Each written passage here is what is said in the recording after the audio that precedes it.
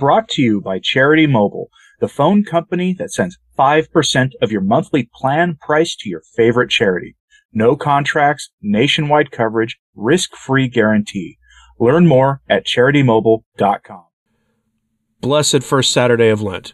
We're going to begin a Lenten journey every Saturday with Reginald Garigou-Lagrange, one of the great theologians of the early half of the 20th century. He was one of the last great minds in the church, at least from my money. And we have here some of his important work talking about grace. And at least in this chapter of a seminal work of his, we will be going over what the goal is of all this penance and fasting and all these other things that we're doing over this Lenten season. Because this Lenten season is really to remind us of the real purpose of our lives, that we are to align our wills with the will of God, that we're to essentially leave behind the old man and embrace the new life that our Lord offers us. And Lent is a great time to do acts of penance for the sins that we have engaged in, to pay that penance in this life instead of doing so in the next, and to make sure that we develop the good habits and virtues that will make it much more likely that we will be greeted with a well done, good and faithful servant at our judgment. Sobering, hopefully. So here is Reginald Garigou-Lagrange, one of the great minds of the 20th century, on glory and grace. The goal, glory and grace. In order to understand what spiritual progress should be, we must first examine the end to which it tends. St. Paul expresses the idea in the text cited above, which is Romans 8, verse 29, namely, a configuration or conformity to the Word of God. We have often been reminded of this divine doctrine, but it is so sublime that we can never pretend to understand it sufficiently. Consequently, if we wish to penetrate its profound meaning, we must gradually rise above ourselves.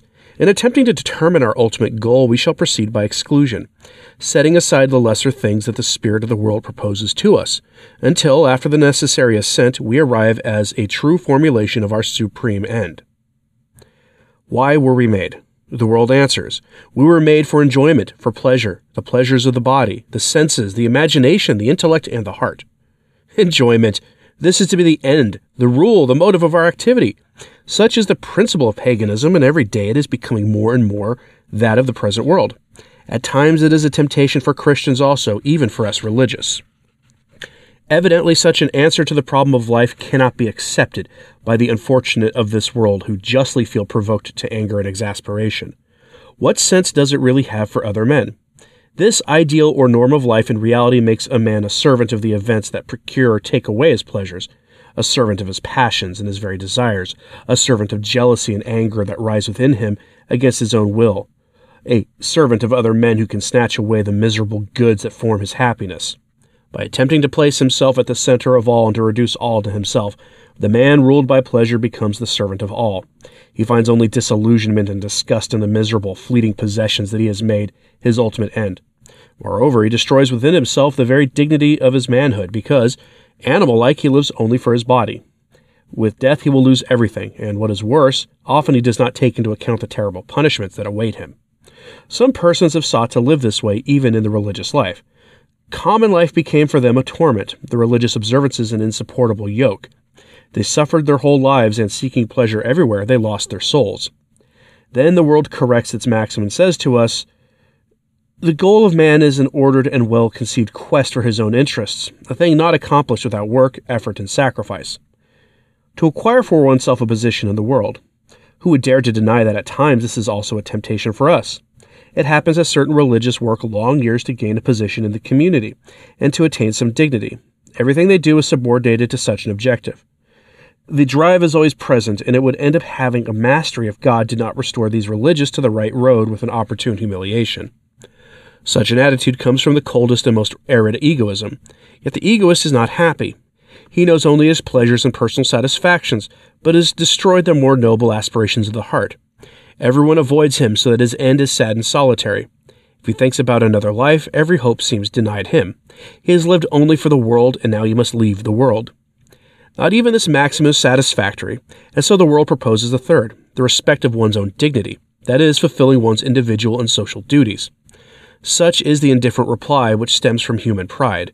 Man is made to develop his own intellectual and moral personality. In recent years, under the influence of modernism, we have seen this doctrine upheld even in religious circles. The passive virtues of humility, obedience, and patience have been quite depreciated, while the active and social virtues that affirm personal initiative have become exalted. This attitude contains a misapprehension. The man who pretends to love the good through the love of both his own dignity and his personal judgment concerning the good of his own personality, in reality does not love the good but rather adores himself, and believes himself to be a god. If he truly loved the good, he would certainly love even more than himself, and above everything else, the source of every good and of all justice, that is, the good that is God. Pride is always something hard and cold. The person that more or less consciously refuses to humble himself, to obey, to rise above to the love of God is not able to find happiness, which does not in fact exist in any finite good.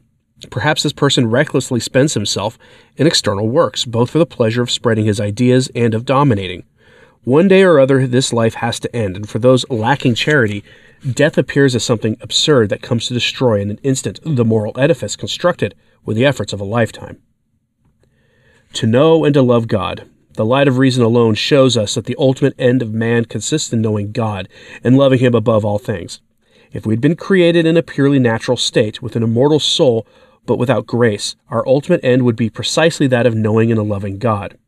However, like the great pagan philosophers, we would have known Him only through the perfections that exist in His creatures.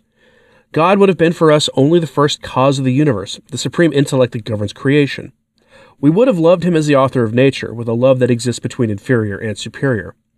There would not have been any intimacy, only admiration, respect, gratitude, without that gentle and simple familiarity that is in the souls of the sons of God.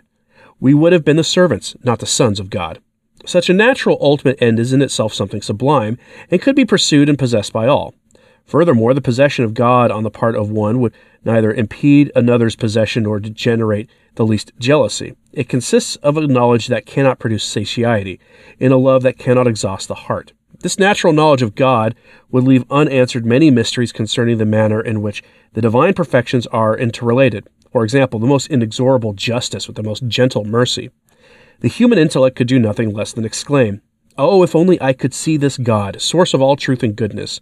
If only it were given to me to contemplate this flaming sun from which the life of creation comes, the life of intelligence and the energy of the will."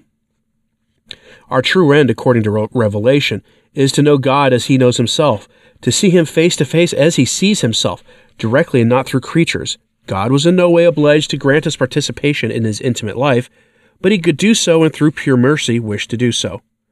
We teach, says St. Paul, what Scripture calls the things that no eye has seen and no ear has heard, things beyond the mind of man, all that God has prepared for those who love Him.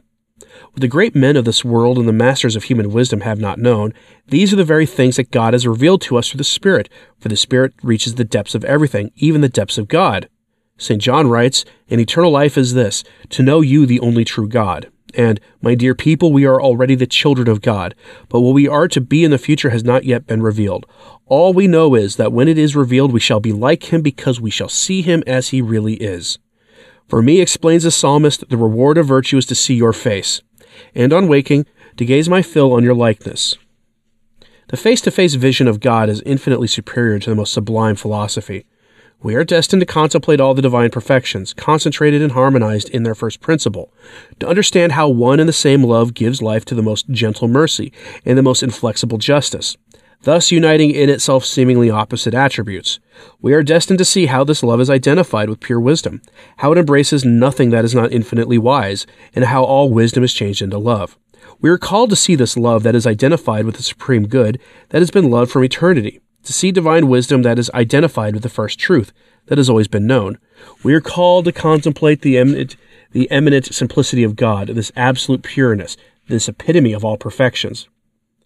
Who will be able to tell the joy that such a vision will produce, even if now we are already entranced by the reflection of God's perfections, scattered as they are in some measure among His creatures, by the enchantment of the sensible world, by the harmony of colors and sounds, and still more by the splendor of souls as revealed in His saints. Finally, We are called to see the infinite fruitfulness of this divine nature, which subsists in three persons, to contemplate face to face the eternal generation of the Word, splendor of the Father and image of his substance, to see the ineffable spiration of the Holy Spirit, this torrent of spiritual flame, the mutual love of Father and Son, which from all eternity unites them in a most absolute reciprocal self-giving. Such a vision will produce in us a love of God so strong, so absolute, that nothing can ever destroy it nor even diminish it. It will produce a love built on admiration, respect, and gratitude, but above all on friendship, with the simplicity and familiarity that this love presupposes. Through such a love, we will enjoy above all else that God is God, that He is infinitely holy, infinitely merciful, infinitely just. It is a love that will make us adhere to all the decrees of His providence in view of His glory, urging us to subject ourselves to what pleases Him so that He may reign eternally in us. Everlasting life for us will be to know God as He knows Himself, to love Him as He loves Himself.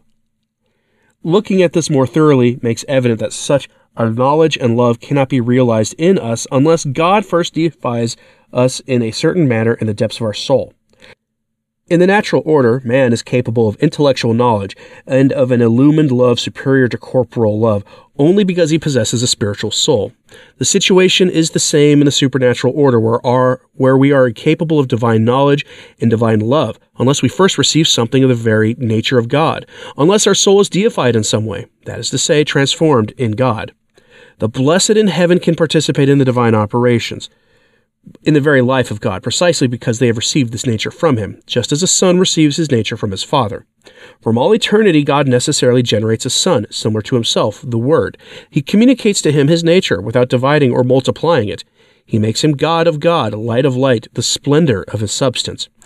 Purely, gratuitously, He has wished to have other sons in time, adopted sons through a sonship that is not only mortal, but real, since the love of God for His creature adds a new perfection. He has loved us, and this creative love has made us participate in the very principle of His intimate life.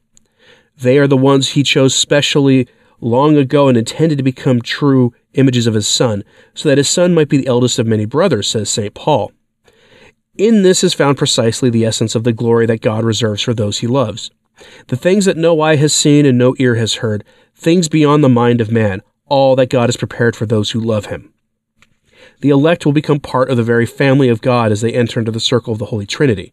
In them the Father will generate His Word. The Father and the Son will issue forth love. Charity will assimilate them to the Holy Spirit, and meanwhile the vision will assimilate them to the Word, who in turn will make them similar to the Father whose expression He is. At that time we will be able to say truly that we know and love the Trinity that dwells in us, as in a temple of glory, and we shall be in the Trinity, at the summit of being, thought, and love. This is the glory. This is the goal to which our spiritual progress tends, configuration to the Word of God. The spiritual life is able to tend to such an exalted end only because it presupposes in us the seed of glory. That is a supernatural spiritual life which is basically identified with everlasting life. The acorn could not become an oak unless it were of the same species, and had essentially the same life as the grown tree.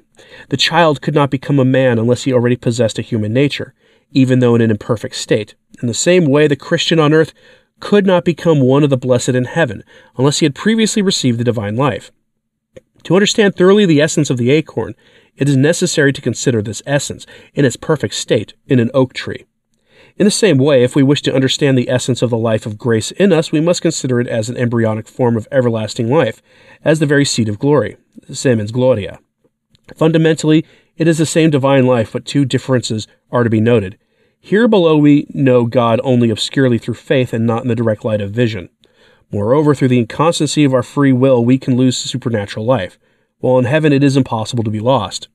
Except for these two differences, it is a question of the same divine life. The Holy Spirit already spoke through the mouth of Ezekiel. I shall pour clean water over you, and you will be cleansed. I shall give you a new heart and put a new spirit in you. To the Samaritan woman Jesus spoke, but anyone who drinks the water that I shall give will never be thirsty again. The water that I shall give will turn into a spring inside him, welling up to eternal life. If any man is thirsty, let him come to me. Let the man come and drink who believes in me. As Scripture says, from his breast shall flow fountains of living water. Mine is not a kingdom of this world, for you must know the kingdom of God is among you. Like the grain of a mustard seed, this leaven that ferments the dough, or the treasure hidden in the field, the kingdom outwardly does not make a striking appearance. Yet the life of grace is basically identical with that in heaven. Jesus said so. Without doubt, while on earth we cannot see God with clarity of vision, and yet truly it is He whom we attain with our faith because we believe His word that already reveals to us the profundity of God. Now, instead of the spirit of the world, we have received the Spirit that comes from God to teach us to understand the gifts that He has given us. Therefore, we teach not in the way in which philosophy is taught, but in the way that the Spirit teaches us. We teach spiritual things spiritually. An unspiritual person is one who does not accept anything of the Spirit of God. He sees it all as nonsense. It is beyond his understanding because it can only be understood by means of the Spirit. Only faith can guarantee or prove the existence of the unseen. Certainly supernatural life, grace can be lost, but that comes from the fact that we can go astray and fail. Grace, however, the charity in us, is in itself absolutely incorruptible. Like spring water that can be preserved for an indeterminate period of time, provided its container does not break, or like an indestructible force that would never cease working, so long as the instruments it makes use of do not refuse to work. For love is strong as death. Love is strong, like death, and nothing can resist it. Its ardor is the blaze of fire, the flame of Yahweh. Love no flood can quench, no torrents drown. It triumphs over persecutions, over the most terrible afflictions and the powers of hell. We too will be invincible if we allow ourselves to be penetrated by this love. No created force will be able to overcome us. This love then is identical with that of heaven. It presupposes that we have been born not out of human stock or urge of the flesh or will of man, but of God Himself. That we are the sons and friends of God, and not merely His servants, that we participate even in this life in the very nature and infinite life of God. We treat an adopted yet real sonship, because the gratuitous love of God is essentially active in relation to us, making us similar to Him, just and holy in His eyes, worthy of life everlasting. Now we can understand why Revelation teaches us that in our present state, the Holy Spirit dwells in us. It is certain that in heaven the whole Trinity dwells in the soul of the blessed, as in a temple of glory, in which it is known and loved. On the other hand, it is not said that the Word dwells in us here below, inasmuch as He is not yet manifested to us as the Word, as the splendor of the Father. Likewise, we do not say that the Father, the principle of the Son, dwells in us, but we do say this of the Holy Spirit, of substantial love. Through this love God has made us His sons. In fact, in our present state, charity, identical with that of heaven, assimilates us to the Holy Spirit, and the Holy Spirit, principle of our charity, is as the heart of our heart, the vivifying source that renews and sanctifies our life. He consoles us in the pains of exile, continually draws us more toward the everlasting life of the Word, always conforming us more to the Son, who in turn will assimilate us definitely to the Father in heaven. Consequently, the Holy Spirit dwells in us and makes us feel His presence. We perceive the Holy Spirit with an experiential knowledge, wholly permeated with the love which proceeds from the gift of wisdom. The Holy Spirit is with us as friend with friend, a strong friend who never abandons us but always cares for our moral wounds, fortifying and elevating us, comforter, vivifier, renewer, sanctifier. In this way, God dwells in infants, whereas He did not dwell in the greatest pagan philosophers. He delights in making His presence felt in the hearts of the most humble Christians, while He does not make Himself felt to the theologian infatuated with his abstract and speculative science. Behold the mustard seed in us, if we only understood the gift of God, if we only understood, as St. Paul tells us, that it is superior to the gift of prophecy, to the gift of miracles, to the science of angels. Miracles and prophecies are only signs that permit man to recognize the Word of God, whereas grace, charity, makes it possible for God Himself to live in us and make us live with His love, thereby disposing us immediately to everlasting life. Since it is the principle of all merit, every work that does not proceed from it is dead, fruitless for salvation. It is the progress, the development of this seed that we must study, already knowing the goal to which it tends. We shall begin by considering the obstacles that could compromise or completely impede its growth. Lord, make us understand the infinite value of everlasting life, which You have placed in us. Infuse in our heart a deep hatred of evil that could make us lose it. Teach us in a practical way how it ought to grow in us, that we may become like to You and merit to be called Your brothers and friends in the kingdom of heaven. That is a classic reflection from Reginald Garigou-Lagrange, Father Reginald Garigou-Lagrange, from his work Knowing the Love of God. I plan to bring you a full chapter of this every single Saturday between now and Easter. that to hopefully make your Lenten journey more efficacious. Let me know what you thought of this in the comments. Does this make a lot of sense to you? Is this accessible to the typical person? And I ask that because some of Lagrange's work is pretty high bar stuff, heavy into theology, where it is clear that this is meant to be read by people who are not theologians, to understand that our purpose in this life is to essentially to know and love God in this life so that we may know and love and be with him in the next. I mean, it's just classic Catholic stuff, really. I'm curious what you thought of this, so let me know in the comments, please. And thanks to the patrons of this channel for their support. I was able to buy, books like this because of them. So thank you for their support. As always, pray for the church. I'm Anthony Stein. Ave Maria.